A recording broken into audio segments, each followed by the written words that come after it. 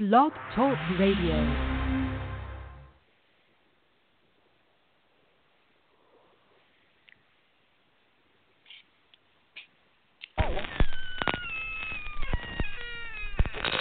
Ladies and gentlemen, boys and ghouls, step right up. Behind this curtain lies a ghastly concoction of delight, horror, fantasy, and terror. Your every wish is our command, your every whimsical desire brought to life. But I'm warning you, there's always a price. Welcome to the greatest show on earth!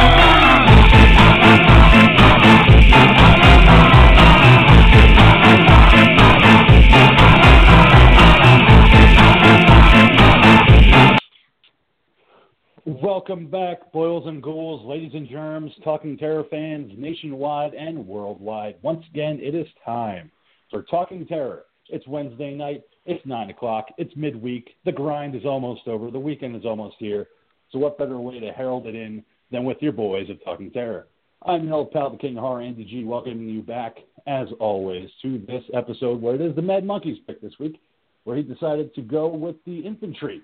And we're going to be discussing Starship Troopers from 1997, directed by Paul Verhoeven. But before all that, I am joined by the bold, the beautiful, the Creed champion himself, the Ghoul Geek Keith.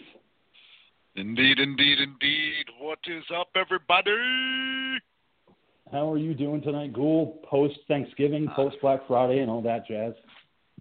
I have survived holiday number one of the winter season. So one more big one to go, and then that's it. I'm good. That's it. Yep. Call it a wrap on the holiday season, you know. So luckily, only one more to go. But was it good? Did you enjoy Thanksgiving, the whole Black Friday vacation that we get every year? Indeed. You know, went just nice, easy, relaxing. Just hung out at my mother's for a little bit, ate, and then dashed out fairly early, caught Creed 2 at the theater, and that's it. Went home, and it's good to go. Mm-hmm. And you also got yourself a fancy PS4 with VR so that you could play Creed, the VR video game. So how was that experience? Well, I mean, that's just one of the perks that came with it. But, yes, I did take a little bit of advantage of the Black Friday shopping that went on.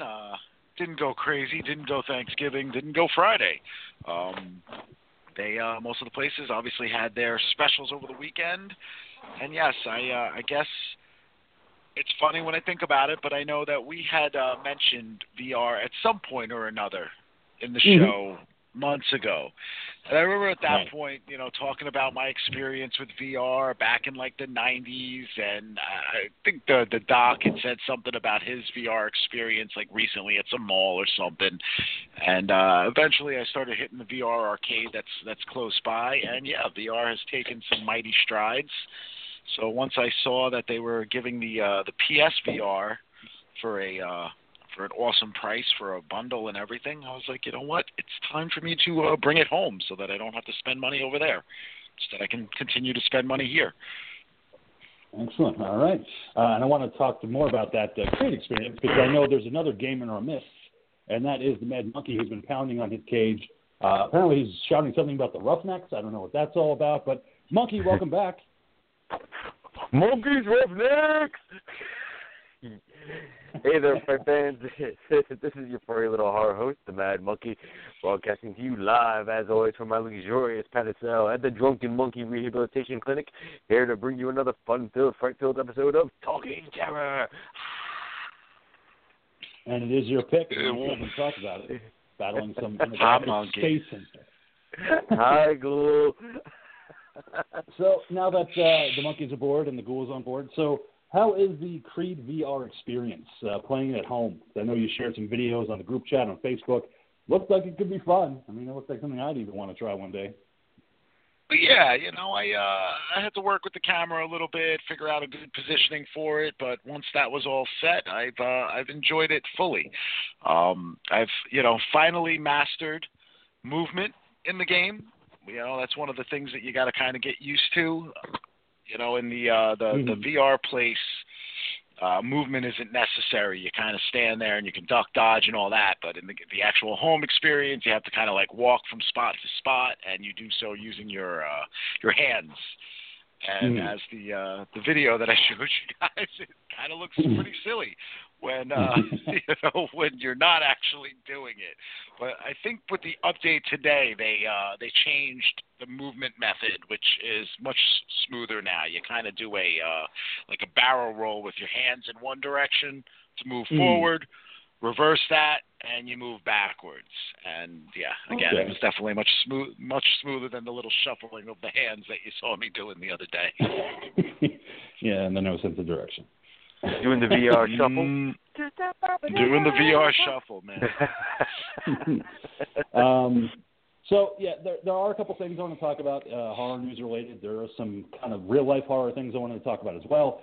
But one of them kind of coincides with Black Friday, shopping, and all that, kind of like a real-life horror scenario.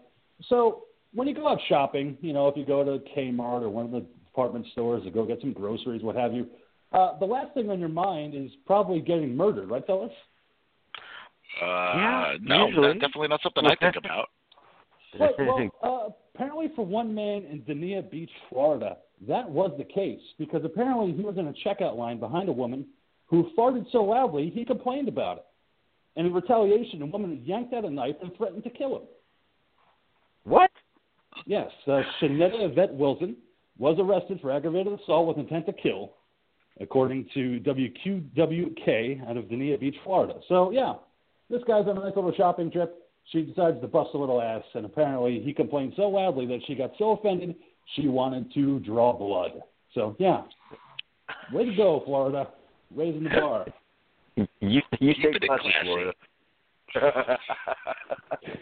My guess. I'm just going to throw it out there, but was this at a Walmart? No, it was a Dollar General, of all places. Go figure. Even Dollar better. I mean, how does Dollar... Okay, I'm sorry, but, Dollar General, it's one of those dollar stores, correct, where everything is pretty much $1 or less? I mean, what kind of Black Friday sales do you have at a dollar store? Actually, they had sweatpants for $4 because all the cheap people at my work were talking about it. They all went and bought a whole bunch of cheap-ass sweatpants.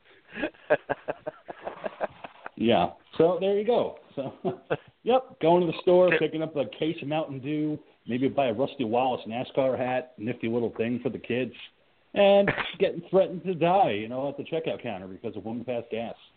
So, I guess you're not safe anywhere, at least not in Florida. I know it doesn't have as much humor involved with it with the breaking of one's wind, but I do know that there was a shooting also at a mall around. I don't know if it was around here or if it was out in Alabama or Tennessee or something like that, but I know that had also occurred, which is kind of a bummer. Like, leave your weapons at home. It's bad enough watching everybody fucking trample everybody to get those deals. I know I saw some Walmart where I guess they had gated things off and they started letting people in, and that gate lasted all of like 5 seconds as people just pushed and it's funny just watching like all these security people just step back and just be like, you know what? We don't get paid enough to fucking get in front of this. I'm too old for this shit. I saw footage from a store where apparently they set out a pallet of like big screen TVs, and these people were ripping apart the plastic. It looked like a scene right out of The Walking Dead. These ravenous fucking shoppers just tearing apart the plastic and ripping these TVs out. They didn't even know what they were grabbing. They were just like, oh, sale, grabbing it. Like, do you even know what you're touching? It's a TV. No, we just want it. It's on sale. Wow. It was like right out of The Walking Dead. It was just crazy. See how mad these people get. I did go on actual Black Friday, and I only hit a couple stores. I did not go out. No, I did not go out Thanksgiving night just because I am adamant about I will not support stores that take people away from their families on Thanksgiving. Sure, it's like it's just keep it on Black Friday, man. Open the stores early if you want, but let people be at home with their families on Thanksgiving. It's not worth it. It's, for you to sit there and have that sale. Just let them have family time, man, and then go ape shit 5 o'clock in the morning, man. I used to be one of those yeah, people but that you know I'll what, be out though, there. man? Like, here's the thing with that. I don't completely disagree, nor do I completely agree with you on this, only because, you know, a lot of stores started doing the whole, we're going to open at midnight, you know, and because, you know, that's officially Friday. I know that if I was a worker and, you know, if they gave me the option of, okay, we're going to either open up on midnight or we're going to, you know, let people start at 6 and maybe be closed by 2 or, you know, like 1, 2 in the morning, I think I would prefer that than to have to do a run from midnight to, let's say, 6 or 7 in the morning. Like, I'm not a late. I can never do I can't do a graveyard shift, man. It just doesn't work for me. Like, I worked till 10 o'clock on Monday, you know, because I had to install a boiler at a job, and it was, you know, it was fucking torture. By like 10 o'clock, I'm like dying. Yeah, But Thanksgiving night, I was taking the king home from us going out to, you know, hanging out for Thanksgiving. We drive by the mall at 8:30 at night. It's only 8:30 on Thanksgiving night, and the mall was fucking packed. I mean, there's not a fucking there's not a parking space to be found, man. It was rough. That and the Best Buy we passed by too. I mean, that was just, you know, I couldn't believe it. The crowds. I was like, it's fucking cold. It's, you know, nighttime. Like, go home. You know, I'm sure they'll still have some shit left. You know, when you come back in the morning. You know, just rest up. I mean, you know? We went to the theater in Freehold, you know, right by the Freehold Raceway Mall, and I mean, you know, there were definitely some cars like entering, right.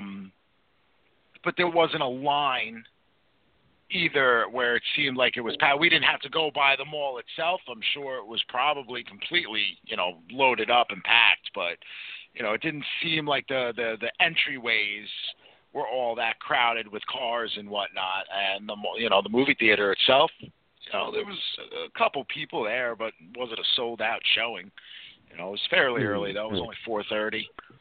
Right. Yeah, I mean, these things are always going to keep going. I know that they just had the Cyber Monday sales, and like we talked about last week, I think nowadays Cyber Monday is, you know, just as popular as Black Friday, except you could sit at home on your laptop and get the same kind of deals. Not have to fight over a 50-inch flat screen like you would, you know, on Black Friday. So it's just like, take the advantage of the Cyber Monday deals. You know, that way you don't have to risk getting stabbed or shot or poisoned or whatever the fuck they do nowadays, you know, during these Black Friday frenzies. Yeah, but on Black Friday you get your workout in, man. I guess so. I mean, it becomes like a little purge night. Then you don't need to do the VR Creed thing. Yeah, you definitely need that workout. I'm good. I didn't have to wait on any lines. I didn't have to fight for it. Like I said, man, I wanted the PS4 with the Spider-Man bundle because you know, that was the big negative here was that I didn't have a PS4 to work with the PSVR, so I needed to get all of it in one big shot, which was a hit to the wallet. But the PS4 with the Spider-Man bundles were sold out everywhere. I mean, they were selling that thing for $200. I mean, it's a steal. You know, so in the end, though, I was able to negotiate and get myself a PS4 for $200, and then I ended up having to spend. You know, I'm a little sore about it. You know, I spent the $60 to get the fucking Spider-Man game when I went to pick up the VR bundle and everything. And GameStop was selling it for $60. You know, it's just a standalone game, and that's it. I get home, I set everything up, I hook everything up, turn on the PS4, get everything updated, everything's all loaded, ready to go. And they were doing a digital fucking copy of Spider-Man for like $38. You know, the same game that I just spent $60 for, I could have fucking, you know, got for $38. And yes, I wouldn't have a hard copy of it and all that jazz. But you know me, man. I'm always into the downloads. This thing's got a terabyte, and I only have like 3 games. So. Oh, you got the terabyte edition. Yeah, this does have the terabyte on it, the TB. Oh, nice. It's not the Pro, but it's got the TB. And I don't mean tuberculosis. No, not that one. Occasionally the PS4 coughs up blood. So, Ghoul, you talked to us a couple weeks ago about the Back to the Future kind of theory that you had for part 2 about Marty and Jennifer. And it was kind of interesting, I thought. So I kind of did some research into some other possible fan theories for popular movies. And one of them that kind of struck me, which is kind of fun, and there's some holes in it, and I'm going to present it to you guys. It's from The Breakfast Club. That's the classic John Hughes movie of the people in detention, and they all become friends and lovers, maybe, towards the end of that movie. Is it a guilty pleasure? Is that Ali Sheedy's character... Oh, come on, The Breakfast Club's a fucking classic, man. Yeah, that ain't no guilty pleasure. But it's not a guilty pleasure. It's a classic. But the theory is that Ali Sheedy's character made it all up, that none of the events of what took place in that movie never actually happened. It all took place in Ali Sheedy's character's mind. Because she is a good liar, she doesn't have any friends, she goes to Saturday detentions willingly because her family doesn't pay attention to her, and she has nothing else to do. She also sets up a love interest with Emilio Estevez's character, and she also is a thief. So she steals her IDs and different things like that. So she could kind of formulate stories in her own mind while in detention. And it also explains why Principal Vernon would be willing to do Saturday detention without pay to look after these kids for a couple hours on a Saturday. So there's some holes in it, but I kind of thought that was kind of a fun, interesting theory, that character could have made all this up in her own head just on a Saturday in detention at our high school. So I wanted to get what you guys thought about that. Yeah, but you've got no nod to make you even think that. So there's like no camera shots to go, okay, maybe that happened, like closing shots, something of her standing alone after everyone's left or something. Well, think about what happened, too. They hotbox a fucking joint in the library. You have Emilio Estevez taking his shirt off and screaming a glass window off until it shatters into pieces. You have Bender breaking through the ceiling when he gets out of the closet that Principal Vernon put him in. So there's a lot of elements there that could lend credence to it kind of being a fictionalized event in her own mind. I'm not feeling this. Cool. Yeah, no, I'm that's why I'm just staying silent on it, man. Nope, not buying it. I mean, they were all stereotypes, that's all they were. Yeah. They were just various character types of people that you knew in some way, shape, or form throughout high school. I mean, that's how I always felt about it. The movie came out in the 80s, so I was still a little kid. I wasn't in high school yet. But, when I did see it, obviously having teenage aunts, they were all in high school at that point. And, they reminded me of their friends. And then when I finally did get to high school, which I did make it to and through eventually, woo, yay.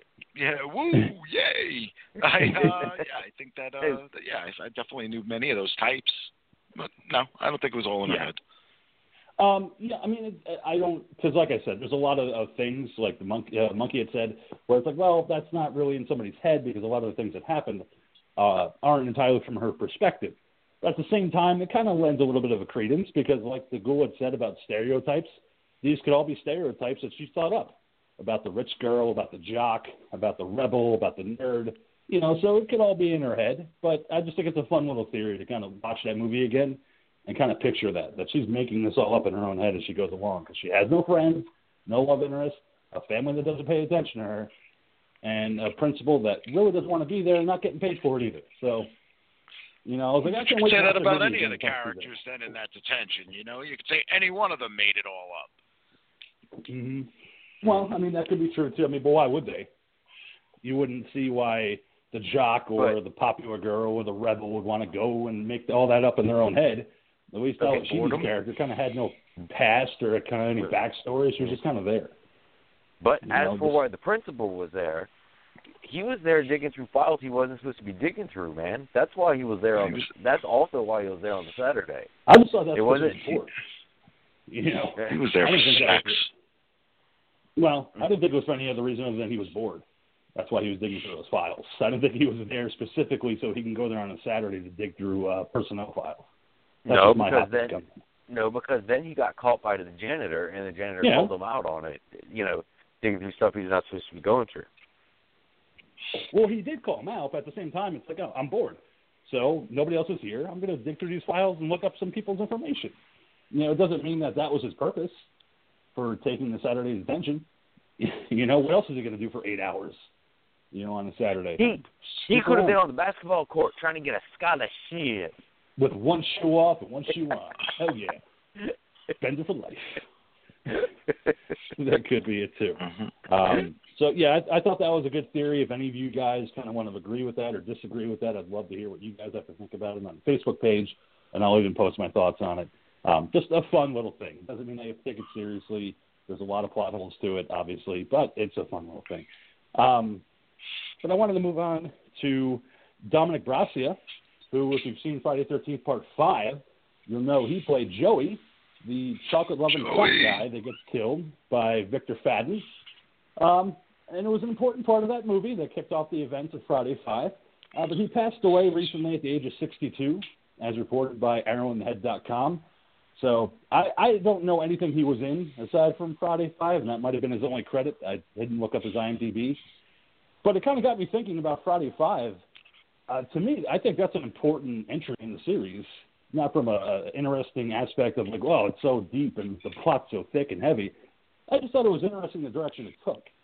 Because I feel like it's a lot like Halloween 3, where when it came out, people were like, this movie sucks. There's no Myers.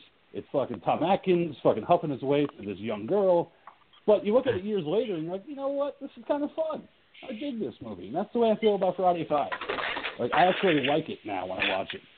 Knowing full well that it's not Jason, but it's still a fun movie. The creative guests, and the cast is kind of diverse. So I wanted to get your guys' perspective on Friday 5 and where it stands with you guys in the pantheon of Friday movies.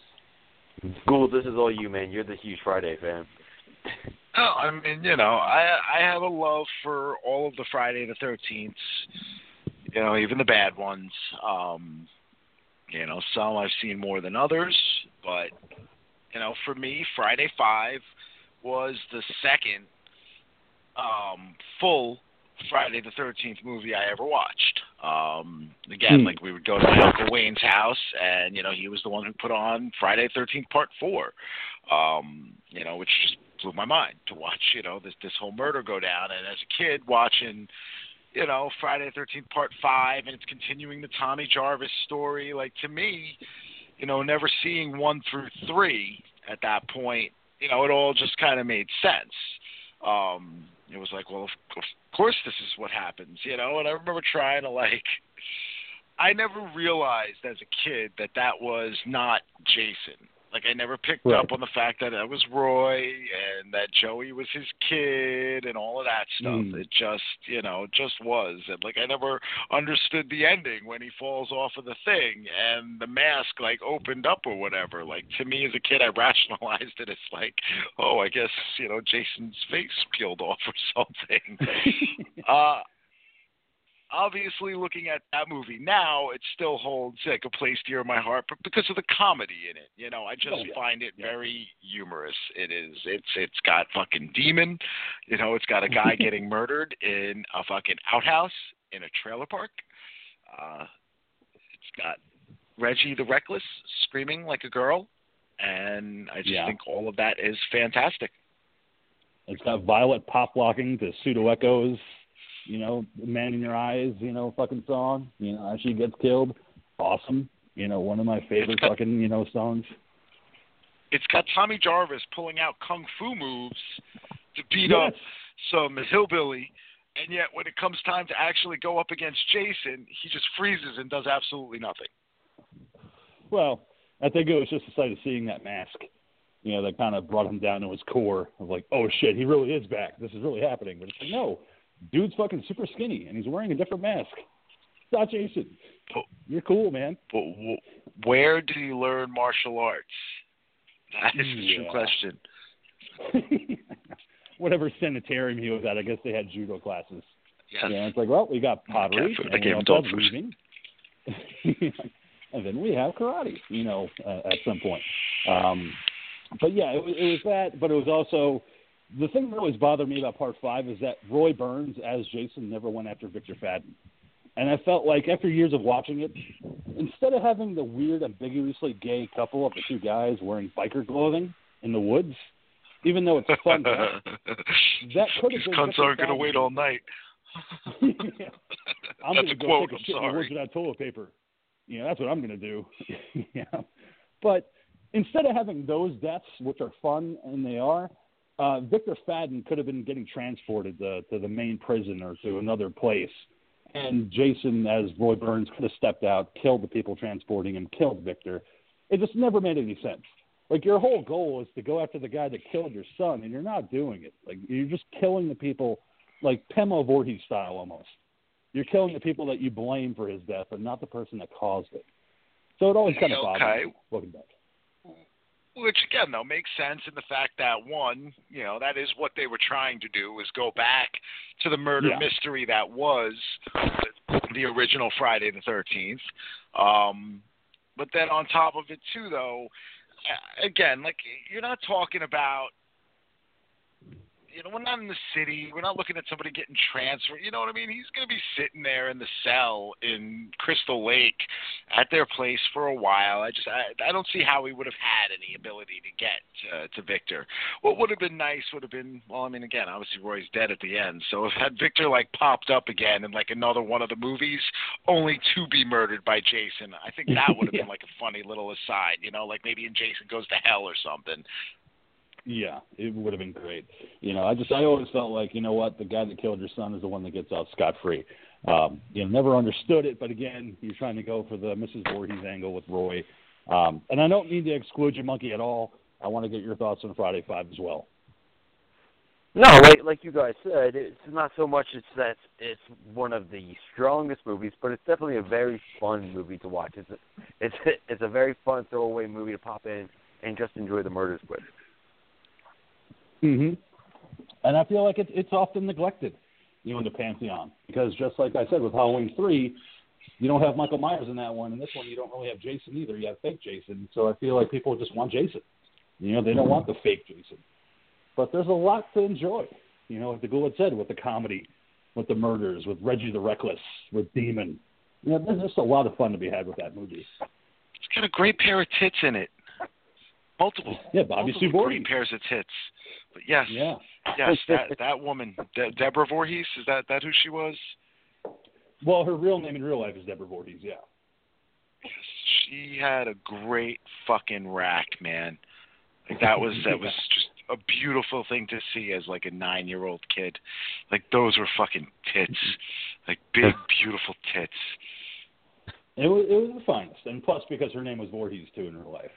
It was kind of adding the kind of humorous explanation point on that. We're showing Didn't find that out. Didn't find that out until much later. I'm actually Facebook friends with her now. Oh, that's nice. Which coming together. Yeah, it's pretty Show pretty me cool. your titties. Yeah, no, I could never. Well, I mean, you met the one actress that was in 5. So I was with you. I think it was at ChillerCon where you met the actress. Yes, Melanie Kinnaman, who I had like the biggest crush on. As again, like I said, I was like 9 or 10 when I first saw this, and I had the biggest crush on her. I think that was like the start of like my mommy issues, and I just thought she was so hot. She had that raccoon type eye makeup that I still enjoy to this day. The Ghoul Girl pulls that out for me every now and again. And I had a very nice time meeting her at Chiller. She was a very nice lady, and we talked about things, and she had me sit with her for a while and just hang out with her, and it was a good time. Yeah, great time, and Shavar Moore as Reggie. Poor guy can't catch a break. First, he almost gets raped by a bike shop owner. Then he has to face off against fake Jason. As a kid, couldn't catch a break. Poor Shavar Moore. So that scream, dude. She draws all the weirdos to him. That rad red jumpsuit that he wore, the hoodie sweatshirt and the red pants. Never forget that outfit. Driving that tractor. Which, again, that's another thing that I forgot to mention. How Roy Burns could get all these injuries afflicted to him but still get up after it. After getting hit with a tractor, after getting nailed with a chainsaw, he's still coming at everybody. It's like, all right, well, if he's human, he's probably going to have to take an aside for a second. Like, fuck, losing a lot of blood here. I'm feeling fucking woozy here. Like fucking Stu and Scream. But he was possessed by the spirit of Jason, and that's what actually happened. We didn't see him eat the heart. Yeah, that would have been a lot better if he had eaten the heart of Jason. But like, I'm Jason now. It's like, well, no, you're very skinny. You're wearing coveralls that Michael Myers would wear, so obviously you're not. But it's fine. But the elaborate costume. Yeah. Just the fact that Roy had to fucking make the rubber mask to put over his head and then put the hockey mask on. Yeah, attention to detail, Roy. Way to go. Don't just put the hockey mask on, but put the rubber mask over that mask. So, yeah, Roy was going for attention to detail. What would have probably made a little more sense was had he had stolen the mask from one of Tommy's masks. Yep. So that when he got, like, maybe at some point the fucking, the hockey mask pops off, and there's Tommy face to face with one of his own creations, questioning, like, what the fuck am I looking at? Yeah. And the other thing that kind of never really made any sense to me either is where Trish was after part 4. Like, they never even have an aside of like, oh, well, she doesn't want anything to do with Tommy anymore. She's off doing her own thing. Like, she survived, she lived. You just never hear from her again. She just pieces out after part 4. Well, I mean, I would venture she's living a semi-normal life with a psychotic brother. So he's stuck in the halfway house. Well, that's true. I mean, but even in part 4, after Jamie Lloyd stabs her stepmother, they have that line in part 5 where it's like, yeah, your stepmother's doing great. She doesn't want to visit you, but she sends her regards. Like, well, fuck no, she doesn't want to visit you. They were off in fucking Hawaii or some island somewhere or some shit, man, which is such bullshit. Because, I mean, the reality is in Halloween 4, at the end, the mother was supposed to be killed. But then whatever they decided to do when they changed things over for part 5, they were like, oh, no, well, since Jamie's not going to be the murderer, we can't have her be a killer. We're going to, just go right on with just saying, nope, Mom was just, stabbed and then just very badly injured. Oh. Yeah. Monkey? Oh, no. I was catching myself from tripping. Sorry. Oh, okay. I thought you were going to have a great point to bring up, but nope, just tripped. Okay. Oh, sorry. It happens. So, yeah, that's the whole thing. Again, like I said, Friday 5, one of my favorites in the series. It used to be part 6, but recently it became part 5 over the years because it's just a fun entry that often gets disregarded. I mean, talk about the Friday series and where it went, with the heart eating, like the bullet said, taking them into space, all these other bullshit that they did with Jason. I like the first 6. I thought that was the classic Jason. I mean, even part 7 I have a soft spot for. Carrie versus Jason, and say what you will about New York, but Kane Hodder did fucking kill a lot of people. just not in New York. In Canada. Yeah, well, on a cruise ship in Canada. But so I want to move away from that to Kurt Russell, who apparently is playing Santa in a Christmas movie now. And I just kind of found out about this recently. Apparently there's a movie where he plays Santa Claus. Like it's the family feature. Netflix film. But it's good to see Kurt Russell back in films. I always like seeing him. The last one that he was in, The Hateful Eight, the Quentin Tarantino movie, I thought he was fucking phenomenal in that movie. And I recommend that to a lot of people if you like Westerns, a little bit of mystery involved. Great one. I've only seen the still shot of this movie poster. I've only seen the poster. And but man, he looks amazing in this poster. Right? It's just he pulls off a great Santa just in the poster. Yeah, fantastic. Just with the beard, because Kurt likes to grow the beard and the mustache for roles and everything like that, which is fine. But he actually talked to USA Today recently about Dwayne "The Rock" Johnson going in to do the Big Trouble in Little China movie, which is not even in pre-production yet. It's just a thought right now that eventually when The Rock gets done with all the movies that he's doing right now, he'll get the Big Trouble in Little China. So the reporter asked Kurt if he's going to be in the movie, because obviously he's in the Fast and Furious franchise now with The Rock. And he said, I'm probably not going to be in Big Trouble, so don't expect to see a cameo. But, we're great friends, and that's his movie. And the only thing I told him is, man, make a good movie, man. Just make it good. I was like, well, that's typical Jack Burton. There's only one piece of advice I can give you: make it a good movie, Rock. But I would like to see Jack Burton in the movie, and I think that's a tease. I think that The Rock would like to put him in the movie. I would hope anyway, especially because they do have a working relationship with the Fast and Furious movies. Have a little Old Man Jack cameo in the Big Trouble movie. I don't know what you guys thought about that. Well, they are doing the Old Man Jack thing right now, I think, through IDW, and it's a comic book series. It is right now, not a film feature. Yeah. I would like to see it in a film, especially with the Big Trouble reboot. It is a very poorly drawn comic, I want to say that. Oh, man. I was interested when I saw the things, but then, shit, sorry, Lou. Yeah, I was going to say, Ghoul, what do you think about that? Kurt Russell being old. I would love to see him in it, I mean, anytime they give respect to the original film, it's always great. And I think if this isn't going to be a remake and The Rock's not playing that character, then why not have Jack Burton show up? I mean, it may also be a matter of, it could be a financial thing. Could be, hey, let's see how much money this movie makes, and then we can hold off bringing him back in for the next one. And if Kurt holds out, he can end up making himself some good money that way. I mean, who knows? Yeah, I mean, that's a great point, Ghoul. I would like to see how much money this could possibly make, because the original Rock was a always flop makes in the box money. office. Yeah, that's true, too.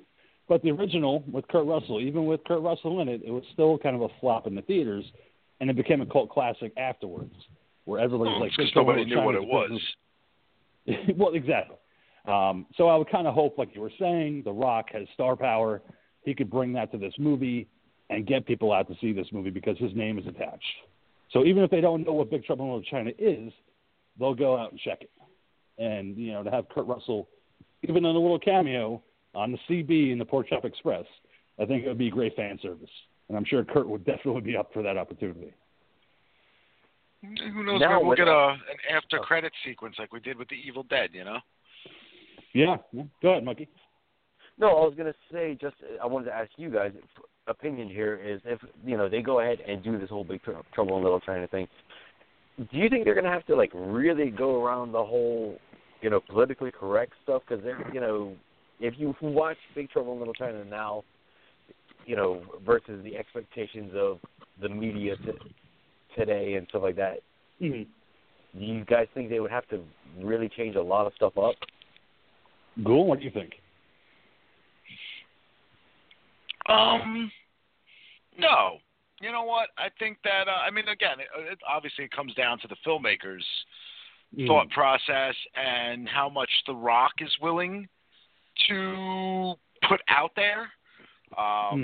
So maybe it will be a little more politically correct in that regards. Saying that and thinking about that now almost makes me wish that it was John Cena, who we have seen him do things that in other movies where it is completely just, mind-blowingly how not his regular character. The movie Sisters comes into mind as he's wandering around as a drug dealer with a fucking backpack of everything under the sun. All the tattoos, So yeah, I guess I could see it having an effect. I would hope not. I would hope that they keep it to the standards that Big Trouble was back then, but obviously they'll make it for today's sensibilities. Yeah. And I don't know if with Big Trouble in Little China, I don't know if I would be that offended watching it. Even back then, they didn't, they stepped some boundaries, but I don't think they went overtly over any line, crossing kind of any lines where it's that's offensive. They were having fun, and I think that's what it was. It was just they were having fun with the material. It was, a fantasy, action, comedy, So to me, I watch that movie now, and I'm like, I don't see anything kind of offensive. Maybe to somebody else, they would see something that's really kind of offensive. Other than the guy's sunglasses in the airport, the slanted-eyed sunglasses. I was like, maybe a little offensive, but at the same time, I just thought it was all done in jest.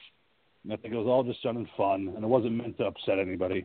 They were just making a movie and having fun. Okay. That's just my take on it. Like I said, somebody else could be like, well, the movie's really kind of offensive.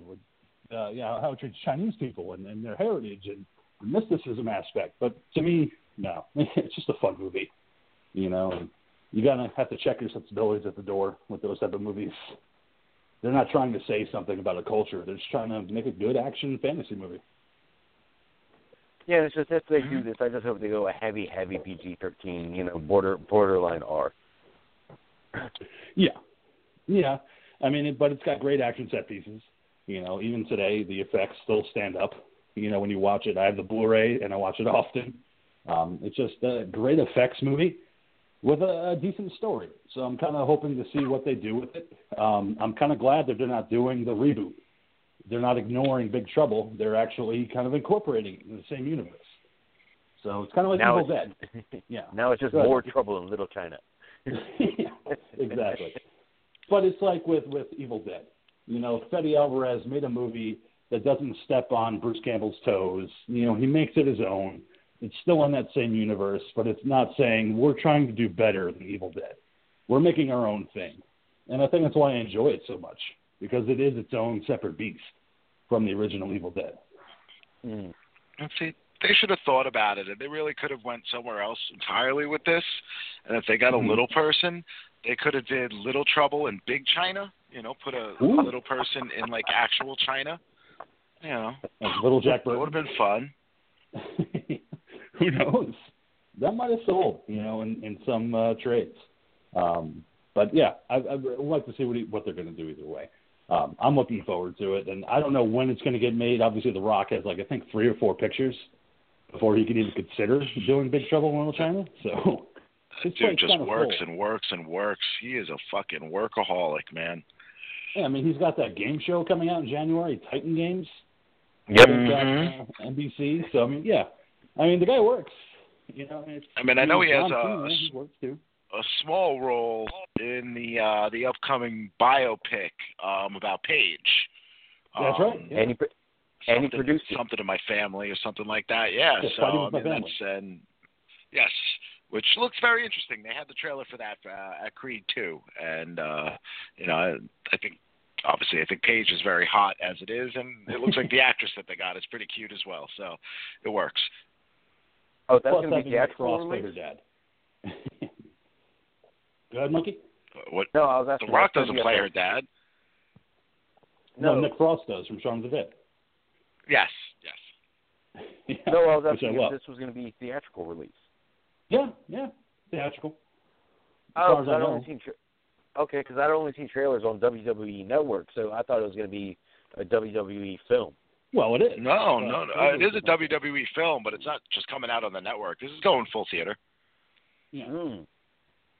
Okay. Oh, yeah. Yeah, it's definitely going full theater. WWE films typically go full theater. Unless you're a Mariner and you watch Marine 6, and that goes right to DVD. I have still yet to finish Marine 1. You're not missing much. Yeah. I mean, I like John Cena, but yeah, you're not missing much with the Marine. You could skip that one. Just like 12 Rounds. It's like, yeah, no, I'm good.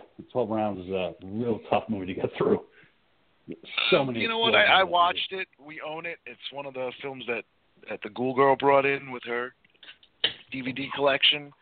And before we had any other ability to watch things, it was just straight up DVDs, and that was one of the ones we watched. It wasn't terrible. I didn't hate it completely.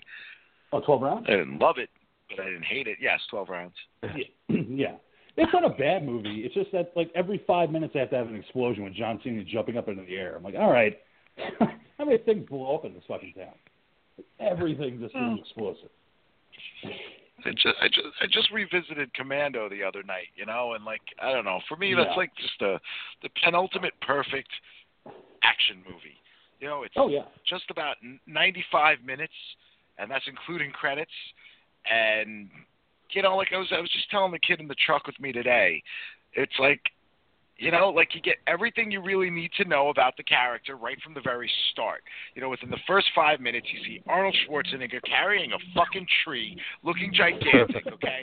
You see that he's got a daughter that he loves very much, and an army guy shows up and tells him that members of his fucking group have been being murdered. 5 minutes from then, you got explosions, shit getting burnt, blown up, fucking Arnold gets taken out, told that he's got to go on some mission, and then all hell fucking breaks loose. And it's just nonstop till the end of the movie. It is fantastic, you know, and I love that fucking movie. Like, yeah, I went in, the cool girl was putting it on to go to sleep because she's cool that way. And I ended up watching it to the very end, you know. It was just like, you know, not only was it a great choice on her part, but, you know, it's just fucking, I just love that damn movie. So does she, which is great. So if you need a girl, you need a girl that loves the movie Commando. Yeah. Well, we all need girls that have their own different tastes in films and what they like to go to sleep to. Find yourself a girl that likes the same taste in movies that you do, never go wrong. But yeah, 12 Rounds I thought was the same kind of thing, especially the cop car chase where he's lifting up a door to deflect bullets off of it. I'm like, okay, now I'm trying to go Commando. They're really just trying to have fun with this. What happened to Sully? I let him go. And this was the first movie that this was the first movie that started all of his classic puns that would carry on throughout the rest of his career. Was Commando before Predator or after? Before. Okay. Definitely right. before. Predator was like 87. I want to say Commando was like 85, 84 maybe even. Okay. All right. I was going to say, because there's some classic Arnold Schwarzenegger, you know, lines in that movie too. You know, so kind of hard. Yeah. I just remember watching that as a kid and, like, my mother going on and on and on about the fucking Porsche. You know, like, oh, my God, look what he's doing to that car. Oh, blah, blah, blah, blah, blah. And then, like, it was one of the first times in a movie that I noticed, like, when they fucked up.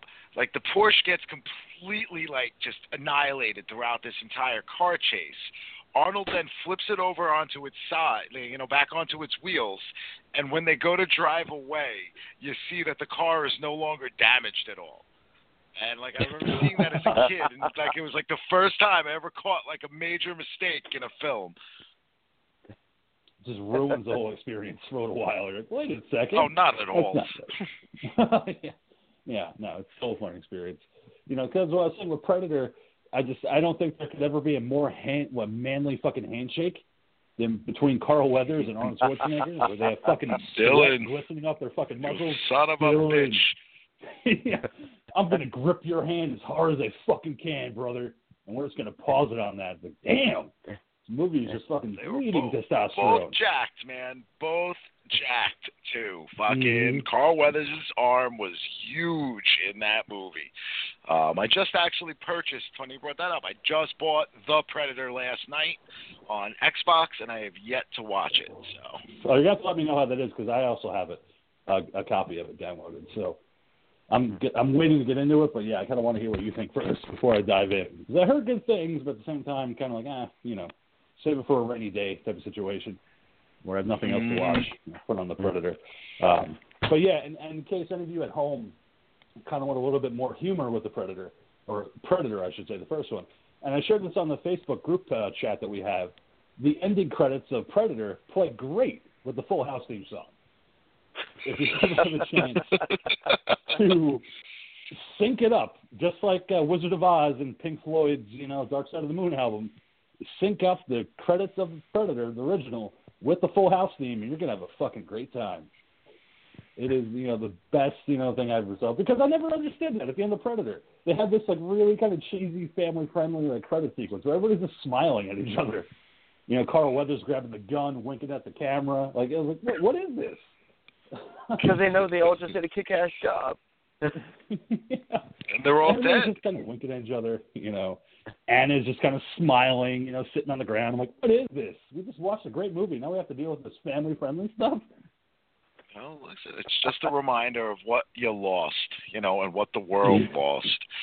You know, I actually just watched I watched this video that I saw on Facebook the other day. I'll try to see if I can find the link and send it to you, but they took scenes from Star Wars and cut Arnold Schwarzenegger in for all of the Darth Vader scenes, and it is fucking hysterical. I've seen that. It's awesome. I have not, but I want to see that. I love when people do that. They manage to make that work, and it's fucking hilarious.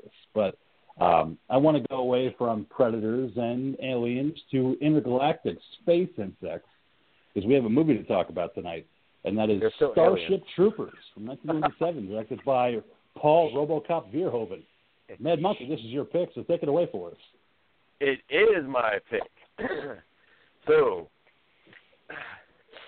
Starship Troopers is a 1997 movie based on the 1959 novel of the same name by renowned science fiction writer Robert A. Heinlein. Bad segue. Sorry. Wasn't great, but I tried. Didn't land it.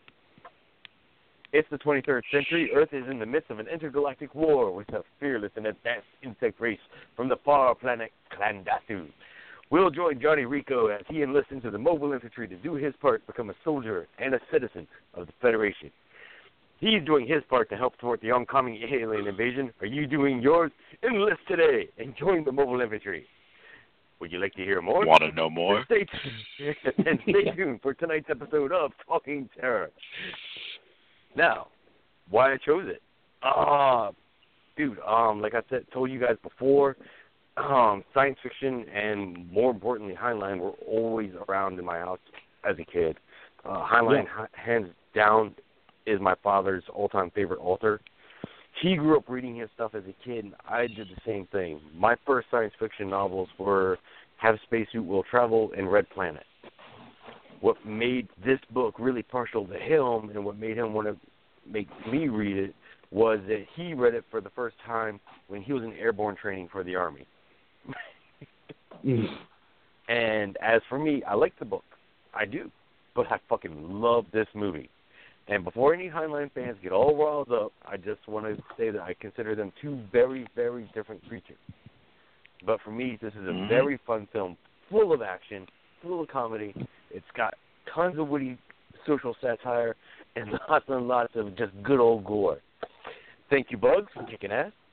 Which is why, straight off the bat, I'm giving this film a Mad Monkey Sticky Tapioca seal of approval, because I fucking love this movie. Ooh, the stickiest of the icky. All right. Way to go. So, Ghoul, what did you think about Starship Troopers? Man, like this is going to be one of those episodes that I'm sure if anybody's listening, they're going to be like, oh, great, here we go. I mean, you can't hate this fucking movie. It's just so much goddamn fun. Like I go into so many science fiction films with my arms crossed. For me, it's, obviously Star Wars is always, like one of the first things I think of. But I've seen a lot of sci-fi over the years, and I've watched a lot of things, and I've read a lot of things, and most of the time, when these movies come out, they're pretty damn lousy. But every now and again, you get something that just exceeds any expectation. I didn't get the joy of seeing this in the theater, but I remember, I think I rented it. And as I watched, like right from the very start, that sarcastic humor that is just in there.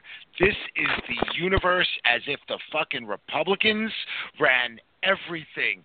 And it is just so just pro-government and all of this stuff going on. And, there's a little bit of gore and there's a great set of boobs and hot chicks and crazy fucking action. Again, this is just a fantastic, fun ride of a movie. I love Starship Troopers. Yeah. And to kind of piggyback on what the Ghoul had said, with sci-fi movies, I kind of do the same thing. I'm not a fan of sci-fi movies. I kind of do it the arms folded type of attitude. I don't like space adventures. I'm a fan of Star Trek for a couple of reasons, but, again, it's not my favorite. Like, I like it, but it's not like, I'm a Trekkie man and I love all this shit. I prefer horror. I prefer slashers. I like zombies. So Starship Troopers I had seen years ago on the Sci-Fi Network following a MST3K episode. It was on a Saturday, and they were playing movies, and one of them was Starship Troopers.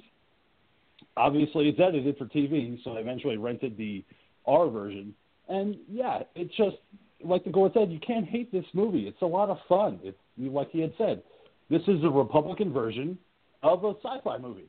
It's incredibly propaganda-driven, and it's apparent. And I think that Paul Verhoeven was the right choice for director for this movie because of what he brought to RoboCop, with the fake commercials and the news things that happened throughout that movie, with the sub-6,000 car, and shit like that throughout the movie, to make you laugh, and all this action. And he brought that to Starship Troopers as well. And as we go into it, one of the things that I brought up to the monkey last night is that it seemed like Verhoeven was having a lot of fun with Nazi imagery in this movie, kind of just putting it out there. If I'm going to make a right-wing type of movie, I want to make it right-wing, and I'm going to make them look like Nazis. Because a lot of the uniforms, I don't know about you guys, but they screamed Nazi propaganda. Like these guys with their uniforms and even the higher-ups with their black leather coats and hats. I'm like, yeah, they're taking a little bit from the Hitler fashion catalog. Well, absolutely. It's – oh, go ahead, Gould.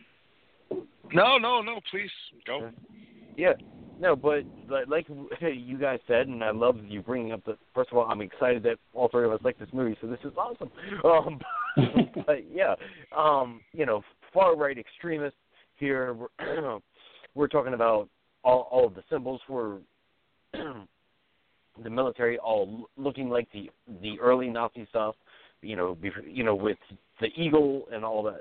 The black SS uniforms very much so. Like when I was talking to the king last night, he said, was, saying that they all look like they're getting ready to go after Indiana Jones and the Ark of the Covenant instead of bugs, But, yeah, I like how, again, this veers very hard from the book. A little distorted, Monk, on my end. No, you're sounding good. Yeah. On my end, you're sounding good, but you might have cut out in the Ghoul's end. Keep going, Mikey.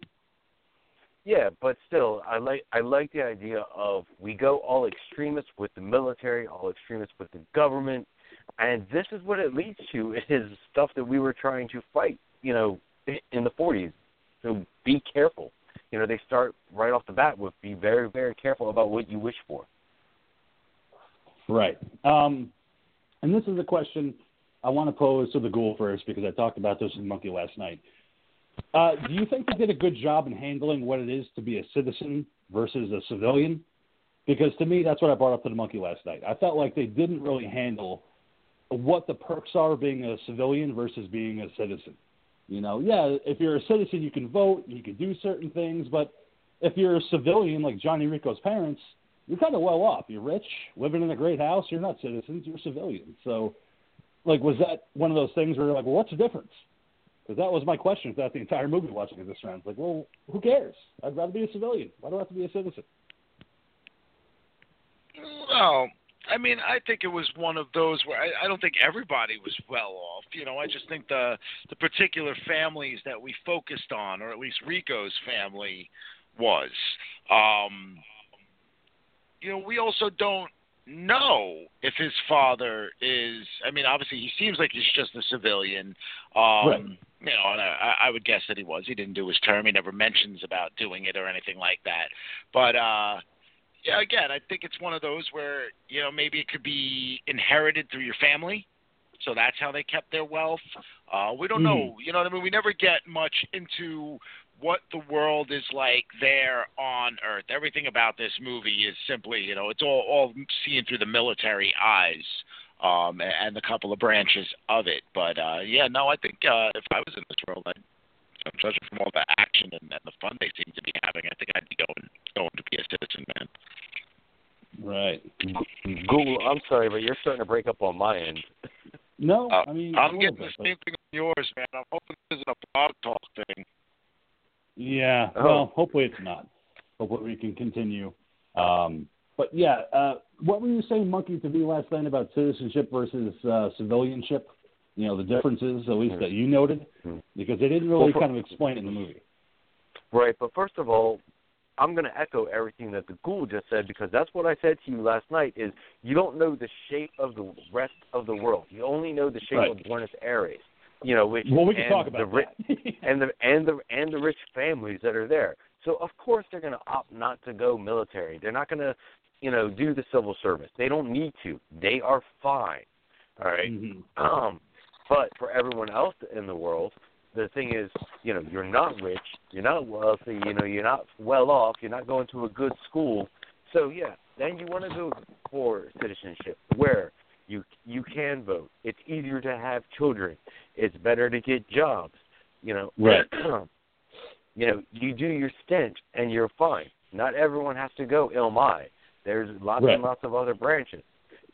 But you do that so you can get the perks of trying to get a stable life.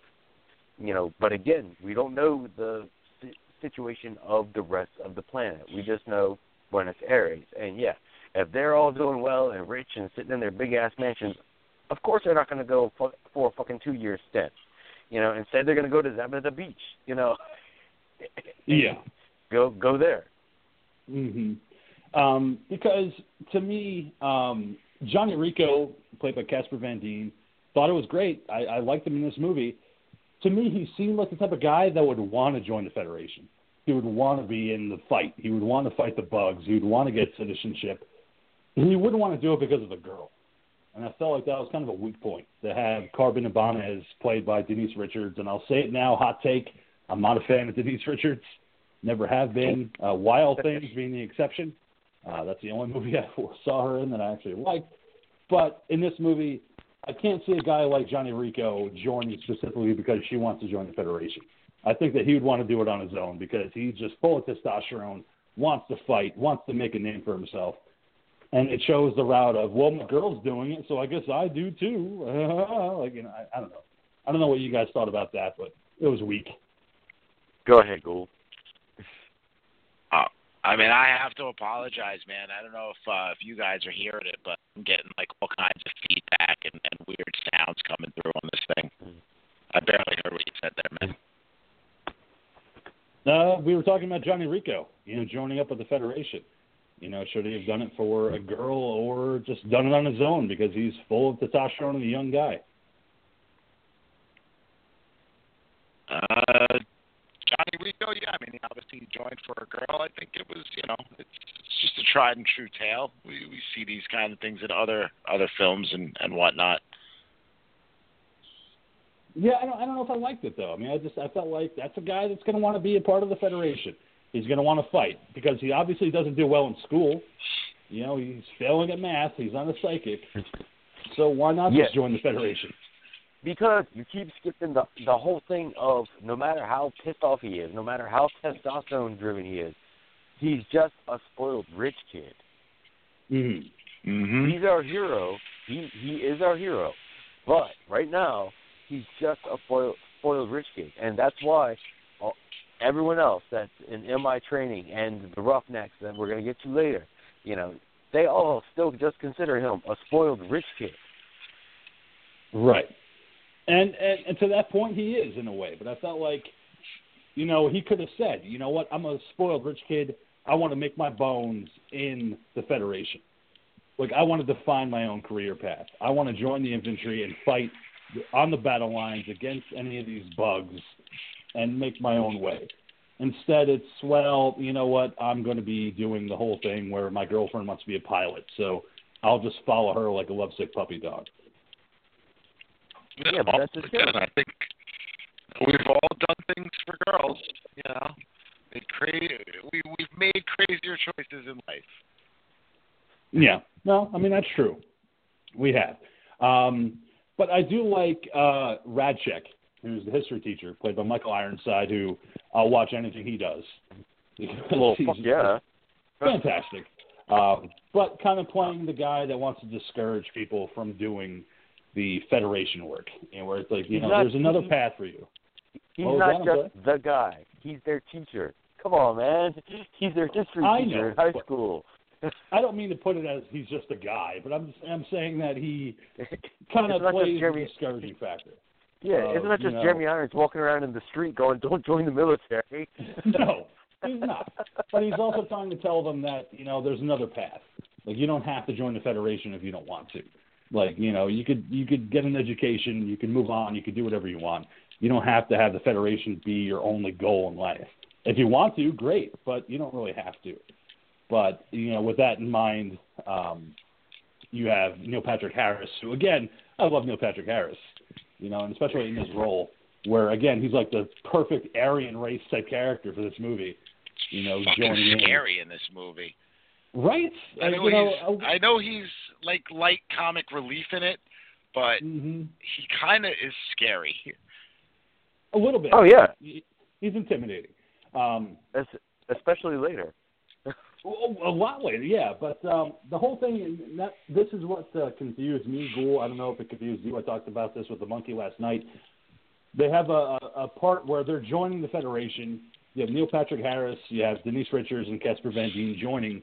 And Neil Patrick Harris says, well, I thought I was going to go for research and development, but I got games and theory. That's high, intelligence. All right.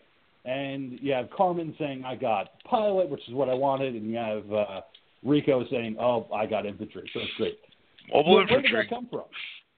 They didn't really have a scene showing them how they got selected for the classes that they're going to be in. And I felt like that was kind of missing from this movie. There's obviously testing involved, just like if you, at one point I had been doing via your scores on that test, and that's how they differentiate what you could be capable of doing. I just took it as part of the military machine that it is. And it's like that in real life too. Right. Yeah. And they just didn't show that scene. They went and did their testing because they said they were going to do that, and then we don't need to see them sitting down at a piece of paper filling out a form. All we need to know is the result. Right. And, it's based on their scores. I did like the fact that Rico, who gets infantry, goes, yeah, I got infantry. And the guy's like, all right, that was me too. Right on, man. And then you see that he's missing both his legs, one of his arms. It made me the man that I am today. Yeah. That could be you too, Rico. Who knows? One day, maybe. But I do like the fact that they separate everybody. So you have the infantry doing their boot camp training. You have the pilots doing their training. And I apologize because I keep forgetting what Neil Patrick Harris's character name is. I want to say Paul, Carl. but I think that's wrong. Carl. Yeah. He goes off, and you don't fucking see him again until halfway through the movie in one of the propaganda tapes, blasting away one of the bugs. But it's a great kind of separation of like, well, she's going to do pilot training, you're going to do infantry, and I like the fact that they focused on the infantry training because you have Clancy fucking Brown as Zim being the boot camp commander.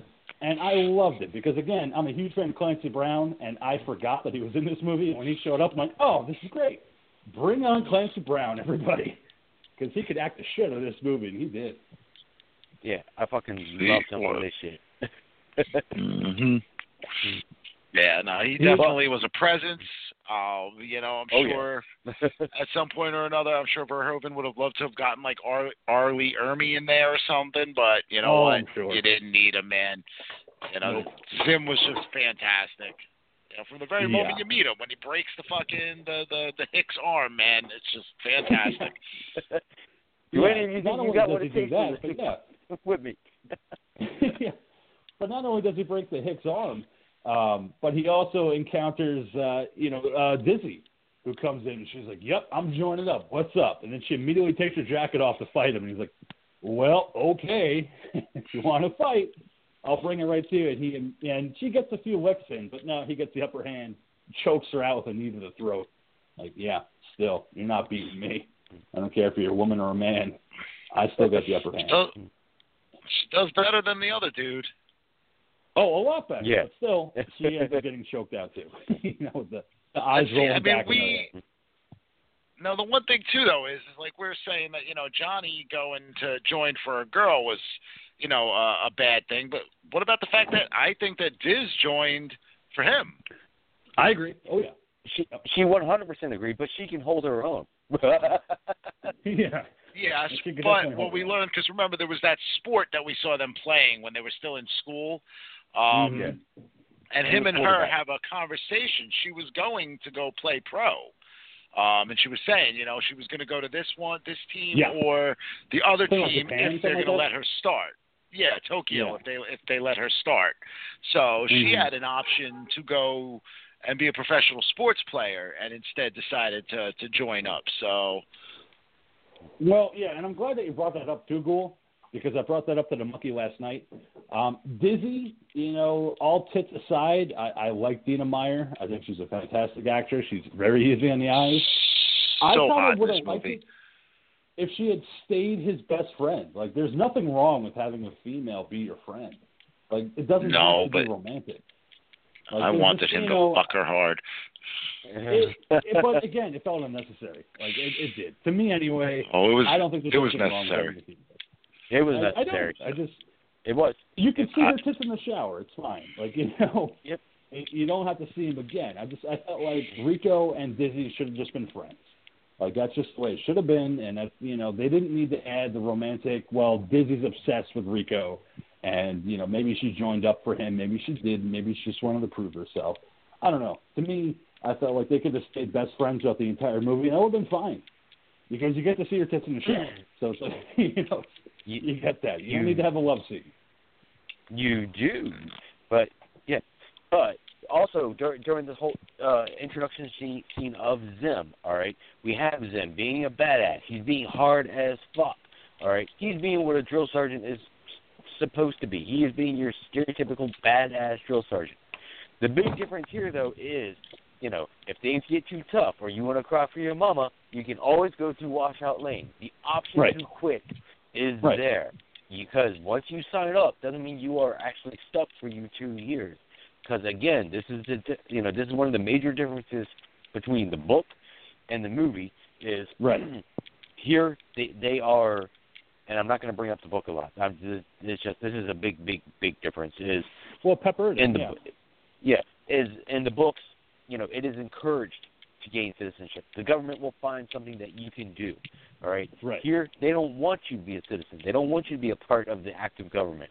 So they're going to sit there and give you the option to quit all you want, all day long.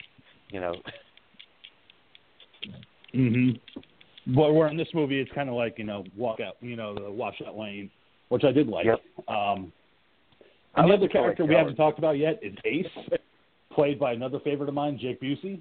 I like that guy. I will watch anything that he does. Him and his father are great actors. But as Ace, I was totally behind this character because, like the Monkey and I talked about, Ace and Rico start out as frenemies. They're not against each other, but at the same time they kind of are because they both want to get squad commander. But they had that great moment where Rico finally gets that tape from Carmen where she's like, hey, I'm going to be a pilot, so I don't have any time for you. So, yeah. Let's be friends, though, right? Totally cool. In front of everybody in this fucking squad. They all have to watch this go down. Crushing fucking moment for Rico. That's because she was a bitch and a tease, man. She was a cunt right from the start, man. The stuff that was going on with Xander at the school. She played Rico. She liked being with, the star football player on the team, and that's what that came down to. At the school dance, she wouldn't tell him that she loves him. Yeah. No, well, she said it to him when they said goodbye, though, so. Because he forced it. She tried it on. Say it. She tried it on for size. Yeah, forcing her to say it, and she didn't even mean it, and But the whole thing with Ace saying, they all want to be best friends after they break up with you, right? It's because he gets it, and I really appreciated that character and how they became friends after that. The fact that for some reason he's a violin player, cool, I'm in it. Excellent. Excellent little touch. It's just so funny seeing him in the background during the one scene when Rico is sending the tape to her. And, you got him in the background playing the violin and the redheaded short-haired chick, singing all erotic and everything. Just such great little touches with these characters. And the one guy that pulls down his pants and farts right in front of the camera. Yeah, Brian Austin Green look-alike. Yes, that's right. Yeah, the fact that he does that. And while that's going on, all right, is you've got all of them getting their asses, busted down in basic gear. Then it flashes to her watching this, in her basic training, where which is just where we learned that basic training for fleet is pretty much you're just sitting in an office, all right. You're comfortable. You have air conditioning. You're up in the ships that are in the atmosphere, and this is to show the difference between the MI and fleet. And I took it as pretty much the difference between the Marines and the Air Force. Yeah. Yeah. MI does the dying, fleet does the flying. Yep. All it comes down to. They're all needed, though. You know what I mean? Oh, so they in are. the end, they are all working for the same common goal. But there is obviously, there is, and in real life, between the four major branches of the military, there are, tensions and challenges. But by the end of the day, they all do need each other, and they know that. And they do. And the other thing I liked about the basic training is that they're going through their training regimen, and they have the one point where they have live ammunition. Which I'm like, oh, okay, live ammunition. So we're just going to have that. We're not going to have dummy rounds. We're actually going to have live rounds. And they have the little figures popping up so they can shoot at them. And you have the one guy with the helmet. He's like, I can't see through my helmet. Yeah, let me take it off. I guess because I'm big and I'm dumb. Yeah. Let me take off my helmet real fast. So let me take a look at it. And Rico takes the blame because he's the squad commander. And Dean Norris, who plays, the head of this camp, from Breaking Bad, loved him in Breaking Bad, and a couple other shows, Dean Norris. But he tells Rico, well, if you're going to stay in this, I guess we have to give you some administrative punishment. Like I told the monkey, I'm like, oh, maybe he's going to have to file some papers, answer some phones, be a receptionist, get some coffee. No, he's going to get fucking whipped 10 times. 10 lashes in public everybody court. watches. Well, we got hints of this earlier in the movie with his dad. He said rather than Rico join, he would rather take 10 lashes in the public square. So right. we knew that this was a possibility in this realm. Mm-hmm. It was hardcore, and like the monkey had said, you have that exposition of infantry training versus pilot training, and I like that kind of fadeaway of Rico getting fucking whipped. While you have Carmen going, ooh, I'm going to fly the ship today. Ooh. I'm like, yep, there you go. There's your difference. But then we have this very real moment with Zim right before Rico gets his punishment. Yeah. Where they're strapping Rico up, and Zim just walks over quietly and pulls out of his pocket a rolled up piece of leather. And just tells him, bite down on this boy. It'll help. Then he just looks at him and goes, I know. Or, And he spits it out, too, like halfway through the whipping. So it's not helping. Well, I mean, if you watch Zim throughout the whole entire basic training and everything, he's taken a liking to Johnny. There's a scene during the lunch where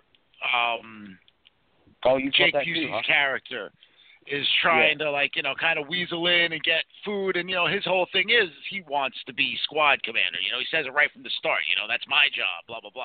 Yeah. But, you see him in the background watching Rico and how he's dealing with the situation, and he also believes that Rico is salvageable. After they lose the one guy in the training accident and the one girl leaves because of it, the guy says, he goes, we've already lost 2 people. Do you think, there's anything to save here? And he says yes. He obviously believes that Rico's got something.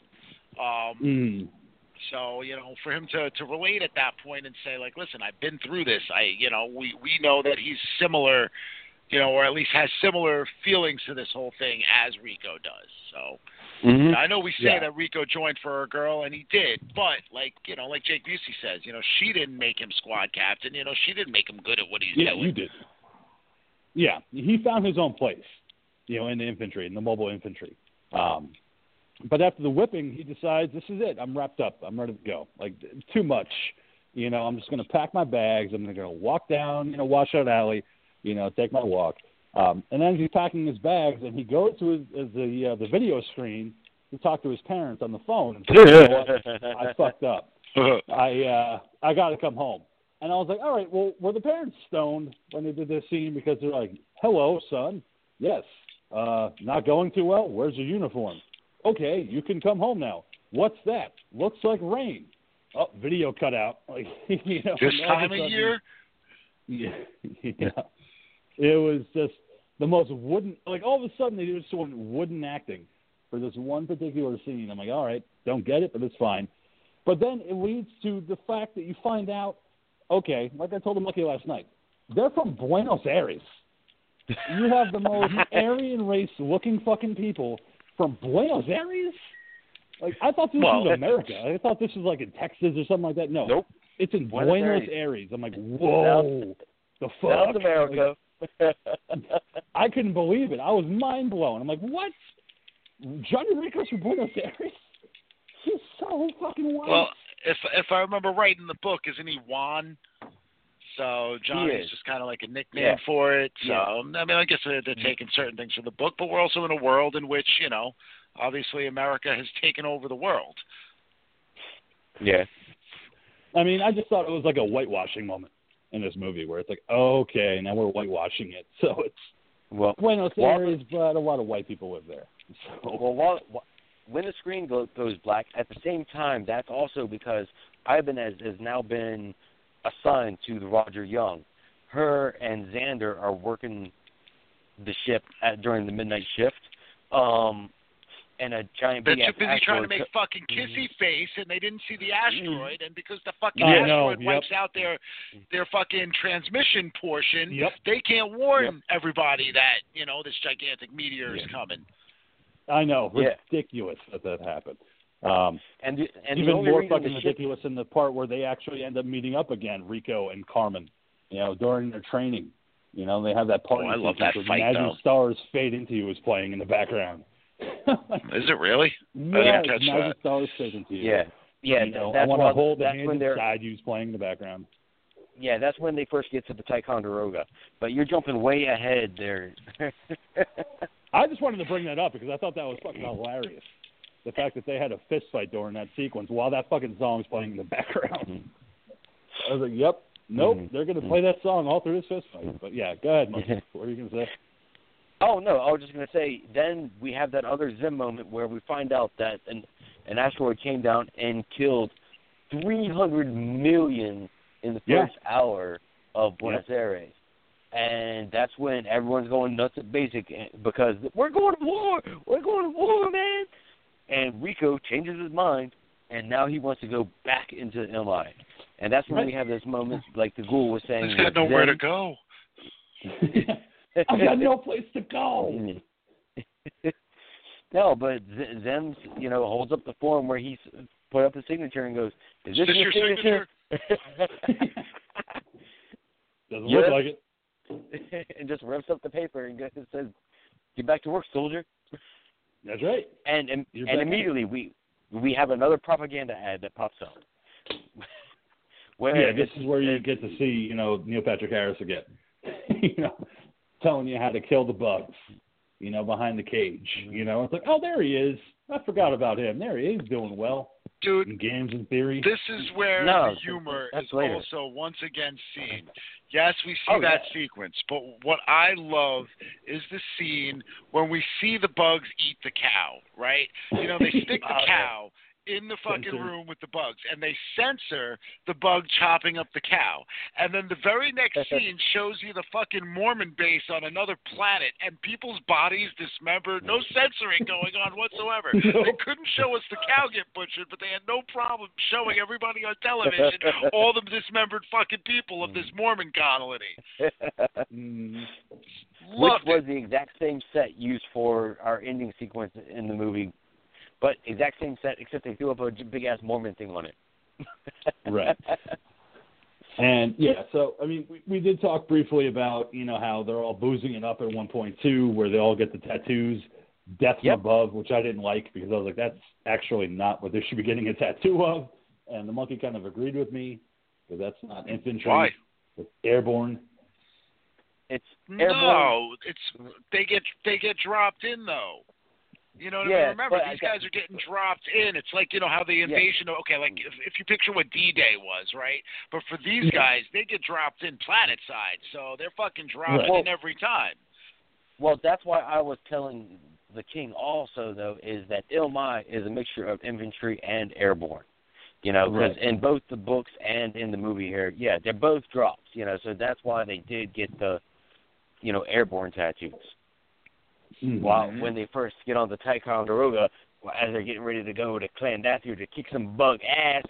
But apparently at Ticonderoga, we find out the mobile infantry and fleet don't mix. No, they don't. That's where you had the Mazzy Star fade into playing during the fist fight. It still cracks me up even now. They got some bad music in the future, dude. That band that's playing at the fucking prom or whatever that is, holy cow! Yeah. It's like listening to a cat dying. Yeah, wasn't very good in the future. But I just want to say, like, real quick, is like the whole thing of Ticonderoga. We see the Roger Young for the first time. We're getting ready to go for our massive first drop of the first wave. They used some CGI, but they built a shit ton of models for this movie. They built a shitload of tons. Because not too long ago, I actually saw an auction on TV where they actually had the Roger Young model, and the fucker was like 8 feet long or some shit like that. And I was just so impressed. Fucking G.I. Joe aircraft carrier. Fuck yeah, man. They do have impressive models. And I like the battle on Clandathu, where you get to finally see the bugs, in all of their fucking disgusting glory, being able to tear people apart, and stick their fucking pincer legs in people's chests. And it was a great little battle sequence in this movie, and get to see some of the casualties that happen, and they're all just gunning away at these fucking bugs, but it's, not stopping them because they got the numbers. These bugs are massive in numbers, and, you only have this one infantry unit kind of going in, so it was a great set piece. But we also learned that there's more than one type of bug because while we have just the plain old arachnids, which is what everyone thought they knew, we also have these giant bugs that shoot shit out of their ass up into space as shrapnel for fleet that are going on up there. They're just fire and plasma out their bungholes. Yeah. But I love when we have the first wave come and they're letting everyone out and you see everyone running all over the field and it's like, this was a shit ton of fucking extras, man. Yep. It was awesome. Yeah, they were red shirts in Star Trek. They're just expendable. You don't need to know who they are. They're expendable. They can get killed, as you see all bodies being spread apart. So to me, Clandathu was a failure for the infantry. It was a failed expedition. Yeah, failed, but it was the first wave. It was that first wave of war, where it's like, what, we may have lost the battle, but we didn't, lose the war yet. Because there's still more fighting to do. We still have more to do. Yeah, but then this is also where Johnny gets fucked up. He, trying to save his squad. He gets nailed in the fucking leg. There's a news camera there, and he's screaming in to the camera and shit like that. And that's when you find out that this scene is the scene that the movie fucking opened up with. Yeah, to the 1 year earlier mark, which was great. And I love the fact that when he's healing, and he's in that tank, with the oxygen tank in his mouth, you have Ace and you have Dizzy running up to his tank going, "Killed in action, man! You were killed! You're dead! You're dead!" Just giving a thumbs up to them, and Dizzy kissing him on the tank. Like, all right, we get it. We're gonna have a fuck scene at some point. Yeah. While he's floating all naked in the Empire Strikes Back Banta tank. I was gonna say that's what I saw was the Bacta tank. Yeah, that's what the monkey told me last night. I'm like, I don't get it. Okay, I'll go with it because I don't know. But now she gets hot. I like, the sequence where you finally get to see Ratchek now, in his infantry gear. He's got the glove on to cover up his appendage, and it's Ratchek's Roughnecks. And you have fucking Reverend Gabriel from Walking Dead show up as Walken. Mm-hmm. And I was like, Ghoul? There he is. Because you watch The Walking Dead. Yeah, I had no idea that was him.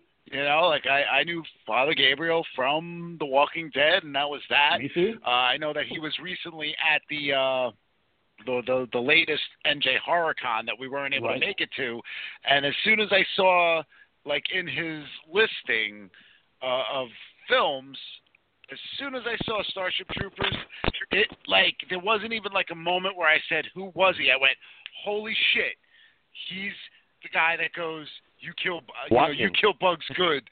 You know, he is Sugar Watkins, yes. Sugar Watkins. And I love him in this movie. You know, when they get to the one planet and he shoots a shit out of that one fucking insect and it's just blowing up in his face. I'm like, do you think that's enough? And he's like, never enough. Like, you know. Ain't much to look at. Ain't much to look at after you scrape them off your boot. And you also, again, you know, with the propaganda footage, when they're talking about how you could do your part with the Federation, and you have the kids stomping on the cockroaches in the middle of the street.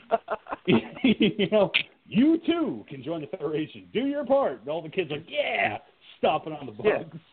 And you have the MI passing out bullets to the kids and letting them play with the gun and shit.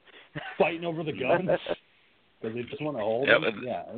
And them just giggling in the background. I like during the bug stomping sequence when you look at, like, I don't know if it's the mom, it's the teacher, whoever it is, but she's just laughing away and hooting and hollering to it too, man. It's like she looks like she's completely out of her mind, and you know, again, goes completely with how this movie is. So great. And then they go through that second wave with Watkins and Radcheck's Roughnecks, you know, and they kind of get that little victory where they're like, you know what, little victory, we're going to notch in our belts. And you have Ace playing Dixie, you know, the Civil War theme for the South, on his brand new violin, that green violin that he has. Well, where did he get the violin, King? Yeah, who gave it to him? Because it was like a present. Like, somebody handed it to him. No. Like, oh, yeah, fuck yeah. Like, you know, he was so excited for that. It's because Radcheck expects the best, and he gives the best. That's why. Mm-hmm. After this victory, where Rico becomes corporal after he took out a tanker, that's when Radcheck pulls out one big-ass thing full of beer and one big-ass thing full of sports equipment and other shit because he wants his people to have a good time, and that's in order. And I love that, too. Here's the beer, says, and here's the entertainment. Yeah. And I love the fact that, you know, go ahead, Ghoul. Okay. I was going to say, he knows these guys need some R&R. You know, you go through a big battle like that it's, you know, it's time to at least get a little bit of a chill. A respite, so, you know, it's it was great. It's time to get fucking. This fucking party, man. Like, you know, you have Ace playing the violin, you got the music, you got beer, and then you have Dizzy saying, you know, come on, Rico, let's dance. And he's like, you know I don't do that. And she's like, well, fuck it. And Watkins is like, yeah, baby, what's up? And she's like, okay, you know, dance. Sugar's all over that shit. Yeah. And then you have Radcheck telling him, you know, never give up on a good thing, man. Just telling you. Just letting you know ahead of time. And he's like, you know what? You're right. I'm going to fuck that chick tonight. Real quick, like, you know. He's like, let's just, you know, let's make out. I made a lot of mistakes, and, you know, I like you, so let's do it. Going into the fucking tent, you know, and it was one of those things, again, like I said, not necessary, but it's fun, because you get to see your tits again. Okay. All right, King, shut the fuck up for a minute, because Ghoul and I think this scene is completely necessary. So, Ghoul, how about you take it from here? I remember this scene the first time I watched it. It was like one of those where you just vocally cheered for him. It was like, thank you. It's about time. You know, like, again, I felt like Carmen was just a bitch from the start. I thought that Rico should have been hooking up with Dizzy. You know, Dizzy definitely wanted it. She is, you know, in my opinion, the hotter of the broads anyway. Oh, yeah. So, you know, this was like I said, it was just a complete and utter cheer moment. And yes, she took that top off, and you know, Rico stops her, and it's just that little moment of kink. It's just her mouth. Oh yeah, I love that fucking Yeah. Yeah. Little bit of 50 Shades of Trooper. Yeah, Uh-huh. a little bit. And 50 like Shades I said, of Bug. didn't mind it, and but at the same time, I like Ratchet in that moment where, they're getting ready to get the fuck on, and all of a sudden Ratchet walks in and she covers herself up, and he's like, hey, we're going to suit up in a little bit. Hey, who are you with? And she's like, hey, and he's like, oh, thank God you're not with a guy. Oh, okay. All right, Yes. so 20 minutes. You got 20 minutes. And she's like, do you think we could do it? I'm like, do it? I would have done it 3 times in 20 minutes. Are you kidding? I already finished one. Right. Like, I was already done. Let's go on to the next 2. But, yeah, I love the fact that Ratchet's like, oh, thank God. Like, you're not fucking a guy. No. Is that Sugar Okay. Watkins in there? Better not be. No, and like, and 100%, like, the goal here is, okay, no, she doesn't have the best body. Like, she's got a killer body except for her boobs because, yeah, she's got some flapjack titties. I'll say that. But I didn't have a problem with it. They're real, I'm getting man. that, She's though. got a real Yeah. body, dude. She's got Yep. some little bit of shape to her, and for her, in my opinion, this was the prettiest she's ever looked. I know I've seen her again in the Saw films. She got a little rougher around the edges as she got older. She did. No, but I was getting at, though, is that the character was just, throughout the entire movie, was just sexy as hell. It's like, you were drawn to her as a character, and she was just, the way she was written, the way she acted out her stuff, made her very, very attractive. And then when we actually got to see her, finally get her dream hooked up, while you were cheering for Rico, I was happy for her, while at the same time going, yeah, I'm going to keep that for the bank later, Yeah, but you also know that she's going to die. That was me, too. I was like, well, she's probably going to die because they finally have their moment. And I'm like, yep, finally having the moment of getting together, finally, after all this time, she's probably going to die. And I was like, well, that's a disappointment because we get that on Planet P. Wow. Way to save the buzz, King. Because I knew it. I'm like, there's no way she's going to make it. Like, they're not having this moment to be like, yes, we're a couple now. We love each other. We're going to make it. No, you're not. This is Starship Troopers, and nothing's fucking given. And I liked it on Planet P. When they explore it and you have all these bugs coming at you. But I also like the fact that they have the brain bug, which I thought was an interesting element in this movie of having a bug that could actually dip its fucking, tendons into your fucking head and suck your fucking brains out. And Ratchet's like, yeah, fucking sucked his brains out. I'm like, yep, that's it. That's all you need. We learned that the Marines are expendable, man.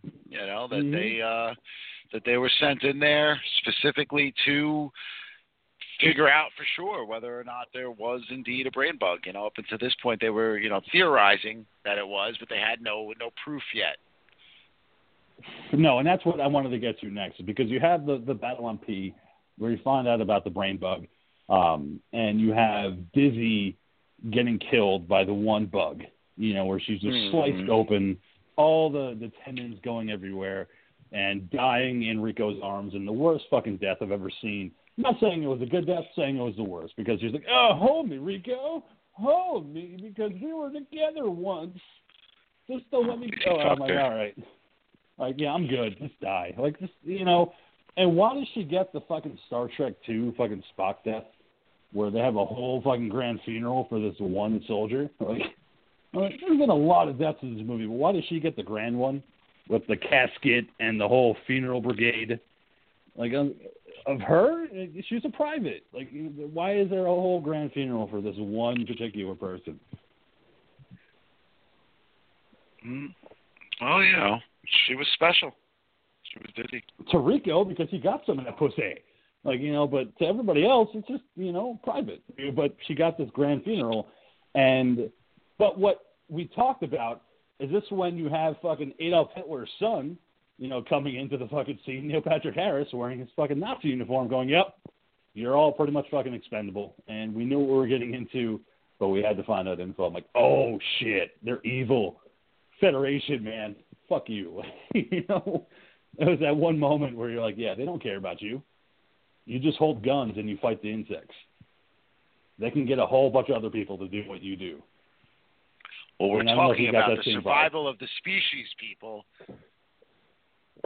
Yeah. I mean, Monkey, what did you think about that when he said that?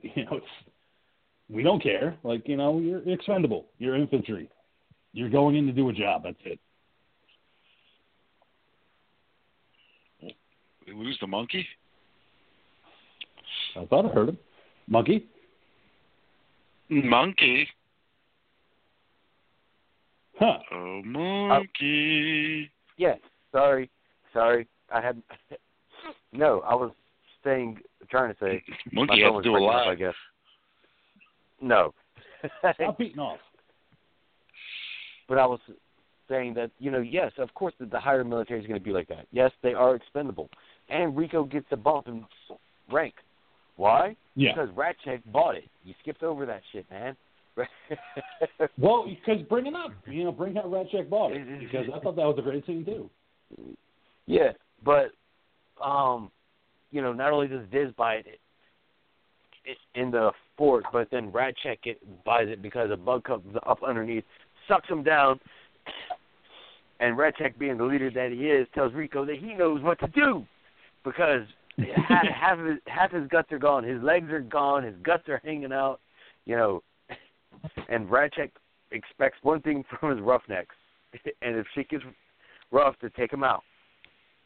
Because he would do the same thing. Well, he doesn't want to be fucking devoured by a bug, I mean, the guy's already missing an arm, which I thought was one of the funnier things, too, because the same time that I saw this movie, I was working with this guy, Steve, who worked for my father's company. And Steve had the exact same, appendage.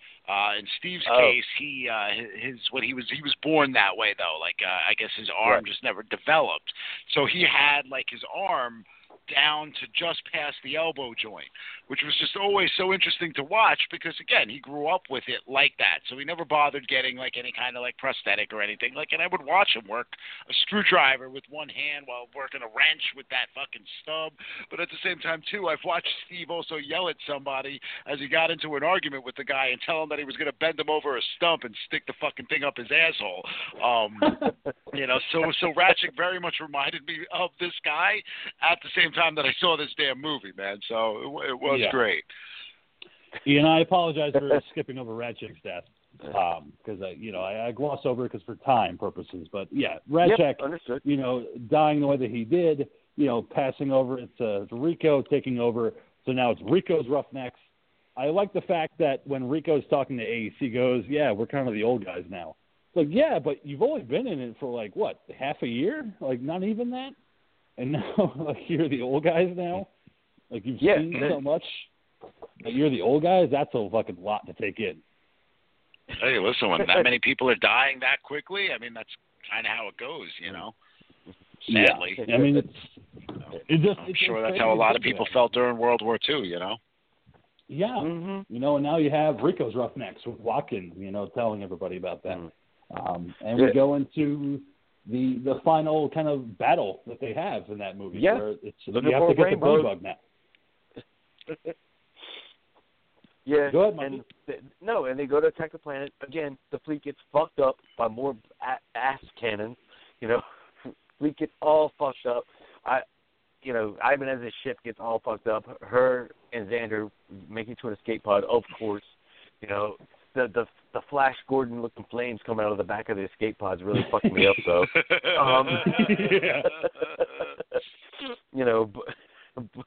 But either way they go down. They land. They somehow crash right into fucking Blood City, and in the cave. And Carmen's trying to call out, and we finally get to see what a brain bug looks like. It's a gigantic ball sack with eyes. To me. Yeah, a gigantic ball sack that's got a face of a giant pussy. Mm-hmm. It's got a vagina with a fucking spike in it, okay? That's what it's got, man. It is the fucking nastiest looking vag I've ever seen. Okay, that is the only thing I thought. That thing opened its fucking mouth, and I went, holy shit, that's a vagina. It was so fucking disturbing when you have Carmen, you have Xander. Xander and both of Carmen are pinned down by the insects, and the brain bug comes out, and Xander taking the final stand against the brain bug, spitting on it, and just cursing at it. And then it just fucking burrows into his fucking head. And you get to see the brain matter going into the fucking proboscis of this fucking thing. I'm like, all right, wow. Yep, I love it. It's so fucking gross. At the same time, I couldn't just look away. I was like, oh, man, this is great. This is what it does. Like, it sucks your brains out and gets your fucking energy. That's what it does. And then they try to go for Carmen. What I find funny is, and then Carmen is able to fend off the brain bug a little bit with a fucking knife. And I just find that funny because of the whole knife-throwing sequence earlier during basic training. Yeah. Can't push a button if you can't use your hand. And like they did that movie thing, which worked with Xander because up until this point Xander's come off as a douche. Xander has done all these things. Like the fact that him and Carmen ended up on the same ship was not by chance. He saw that, he heard about her and put it together. He wanted to get his dick up in that, and he made it happen. So up until this point, you kind of hate the character, but the fact that he actually stood up to that damn thing, kind of like gives you that last little bit of like, all right, you know what? He's not completely a douche. He's not 100%, a-hole. I thought the same thing. Yeah, absolutely. I thought the same thing because I hated him up to that point. Until he stood up to that fucking brain bug and he spits at it. And he's like, I don't give a fuck. Like, whatever, man. Like, it was such a great sequence because it's a redeeming factor of that character. Like, you're meant to hate this guy throughout the entire movie, but he has that redeeming factor, and it leads to his death. And then you have the infantry going in and saying, we have to stay on mission. We have to stay on point, and if we go off it, that's an offense. So Rico tells the rest of the team, you're on mission. I need 2 volunteers. We're going to go this way. So kind of staying on mission, but at the same time, we're going to sneak away. We're going to do what we have to do to save Carmen because we know where she is. Yeah, but they're doing that because Rico has a feeling. He doesn't know, a psychic feeling that he never had before. All of a sudden now he has it. Is that he doesn't know how, but he knows that Carmen is that way down the tunnel, and Roughneck 00 is going to go the other way down the tunnel. Right. Mm-hmm. And you also have Watkins giving his life, which I thought was a great sequence. Holding on to the big fucking bomb, giving his life for the cause. Nope. Like, oh, Watkins, I love you. Sugar, don't die, man. You can make it. No, he's going to sacrifice himself for the cause, and in such an epic way. But the fact of the matter is, it's not any of them that takes down the brain bug. We get Zim, who willingly bunked himself down to private so he could do it. I was like, good for you, Zim, taking away your role. Fantastic, because it was such a throwaway line earlier in the movie. After the thing that happens in Buenos Aires, you hear Zim talking to the one commander, and he's like, I want to see action. I want to get, I want to get out there. And he's like, the only way that's going to happen is if you decide to go back down to private, and then that's it. You never hear from him again. Everything else gets thrown into the action. And yes, in the end, it is a private named Zim who fucking takes in the brain bug. And, we also find out that Rico is still not psychic, but that Carl actually was the one guiding him the entire time. Yeah. Yep. Again, it was one of those things where I'm like, oh, shit, it was Carl. But at the same time, when they're lifting Zim on their shoulders, I was like, oh, my God, Clancy Brown, you did it, man. You're a fucking hero. Like, I loved it. And you have Rico walking up to him, and he's like, you did it. He's like, yeah, because I'm a private, showing his shoulder patch. He's a private. Mm-hmm. Like, thank you, sir. Now, Rico is your commanding officer. I was like, damn, that's cool. He just wanted to fight. What it does, too, though, is, again, and, even the fact that Carl did what he does to aid Rico in getting to Carmen, it closes another line that was open earlier. Like, I love these smart little things because earlier we see Carl suggest to his ferret that there's a grub up his mother's leg, and the ferret goes running upstairs. And Rico asks him, you would never do that with me. And he says, I can't do that to human yet. So now we also know that he can do it. You know, they figured out how to make it so that he could actually fucking suggest to a human being now what to do. So now you have mind control going on in here, which then makes you wonder even more about this military machine that is the Federation. And it's still creepy. Even when you have the sequence with Carl walking up to the brain bug and putting his hand on the brain bug's forehead, and he's like, "What do you feel, Carl?" And he's like, "He's afraid. He's afraid." And it's like, oh. Like, what? Like, okay, like, you know, and they're like, "Zig Heil." I'm like, whoa, wrong movie. Like, you know, but it's like, yeah, he's wearing that garb, and I'm like, man, I couldn't take away from that Nazi thing. But yeah, the fact that they have that. Then the next sequence, they show the propaganda footage. You have the brain bug in, you know, research, and you have, again, they're breaking out these knives and shit like that, and they censor it when they shove it right in his mouth. Censor, right in his pussy. Show that.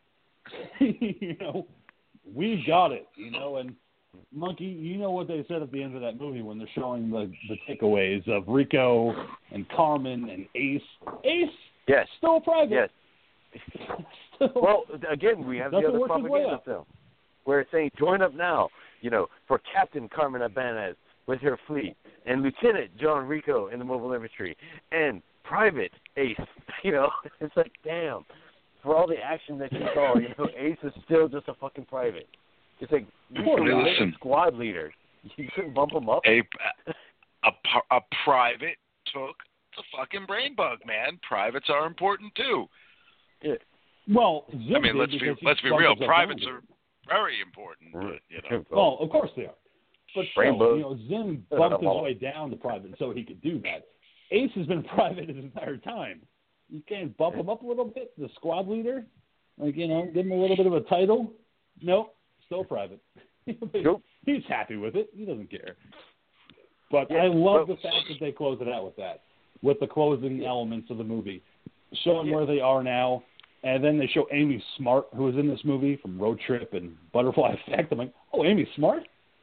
Where were you in this movie? She was in the movie for all of 2 seconds when Carmen flies, when they have their little race to get to the little ship. And, you know, and then the one guy comes in behind her and he's like, oh, no, not Abanez. I was like, oh, Amy Smart was in this movie too. All right, cool. But, it was the propaganda. So, once again, Monkey, what was that closing line that they said? Because you said it so well the other night. That weird kind of Windows font that they had over the movie as it closed out. Well, at the end of the propaganda thing, they said they'll keep fighting and they'll win.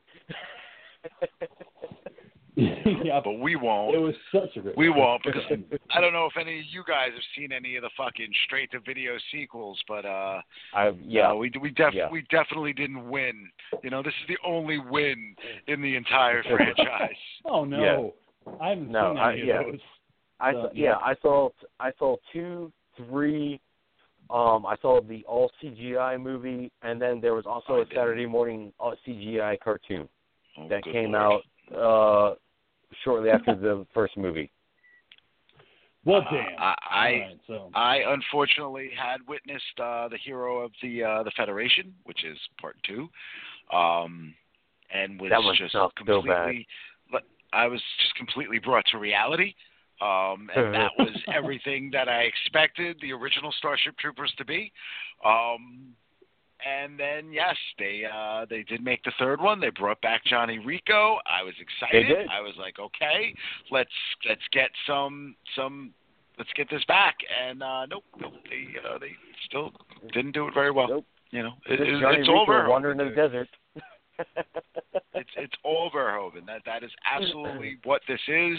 You know that you know, it's funny, but this film series reminds me of the first 3 Jurassic Park films, in which it's like, you know, you get the first movie and it's great, then they make the second one, not so much, and then they decide to take the third movie, let's bring back one of the characters that everybody liked from the first movie, and let's see if we can make it good again. And it's better than the second film, but not anywhere near what that original film was. Yeah, and Verhoeven, as a director, during the shower sequences, a lot of the actors were uncomfortable with nudity, with showing their breasts or the guys showing their asses. So they're like, we're not comfortable. So Verhoeven said, fuck it, I'm going to get naked too. So he shot the entire sequence naked, for the shower sequence. He's like, if you're going to be naked, I'm going to be naked. So he shot that entire sequence naked. And I was like, yep, that's my kind of director. Coked up and just having a good time shooting Starship Troopers. Making rocking out with his cock out. Yeah, having a good time with it. And it was, I think, Michael Ironside, who actually asked Paul Verhoeven, did you mean to make this movie so fascist, and so right-wing? And he goes, well, yeah, the material was a lot of right-wing stuff, but he goes, you know what? I said, fuck it at the end of the day. I'm going to put a lot of good-looking people in this movie, hand them a bunch of big guns, and shoot some fucking insects. And it's going to sell. And it did. And it did. And, and it made money. Ton of animated sequences, sequels, rather. The series that the monkey was talking about. I haven't seen anything past Starship Troopers, but knowing if they lost, I'm like, no. Man, I don't know if I want to go back. Just keep it that way. You're doing the right thing. I will. Yep. All right. Yep. So, again, Monkey, Starship Troopers, great pick. I was excited to talk about this. I know that the Ghoul is a big fan too. Next week, I believe the pick is you, Ghoul. So, do you have anything for us that we should prepare ourselves? I actually do, guys. All right, we are going. Being that next week will be December, I'm going to go a little Christmas crazy with a recent film that I found to be a lot of fun, released last year. It's a little bit of comedy. It's a little bit of horror. It's called Better Watch Out from 2017. Ooh, that's a good one. Yeah. I watched that recently. Good pick. Looking forward to that one. I'm excited. We're gonna yeah, it is it's Home Alone and just in adult form. Don't yeah, no spoilers, but yeah. I know because I think Ghoul, you were the one that told me about that, and I actually ended up watching it after you told me about it. I think like a year ago, you told me about Better Watch Out. I'm like, fuck yeah, really? I was like, all right, I'll watch it. I know it had the actress that was Under the Dome, and I was like, okay, cool. Like I'm into it, So yeah. Yeah, I wanted to do this last year, but it's my pick fell after Christmas when I had finally seen the movie. So, well, that's okay. We're going to do it this time. So, to prepare everybody for the upcoming Christmas season, Better Watch Out next week. The Ghouls pick. All right. So, Monkey, thank you so much for joining us. Thank you for your pick, Starship Troopers, and we will see you next time. Why don't you close us out? All right. This is the Mad Monkey saying tonight's episode was brought to you by Ghoul Blood. It's what giant bug pussies are made out of. But you still don't use that shit. Thanks for listening and let me not even with a brain bug. Good night, everybody. All right. Ghoul, why don't you hit us with a little plug as we close out tonight's episode? Hey, everybody. Christmas, as I said, is around the corner.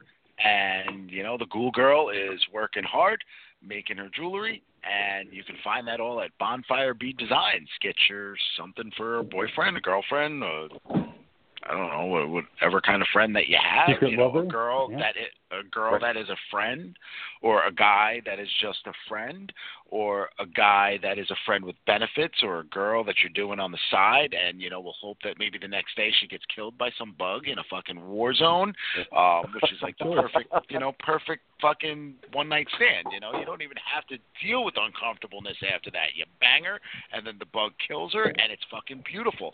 And the best way for that to happen is if she is wearing a piece from Bonfire Bead Designs. So get on that shit. It's on Etsy, all one word, Bonfire Bead Designs. All right. And that classic one-liner that you always do so well. Oh, what's that? Stay scared, everybody. Stay scared. All right. Thank you so much for listening. Next week we're back with the Ghouls pick. Better Watch Out. What better way to kick off the holiday season than that movie? Can't wait for that. As always, I'm your old pal, the King of Horror, Andy G, saying thank you for listening. Keep America strong. Watch horror movies. Enjoy the rest of your week. We'll see you next time. Peace out.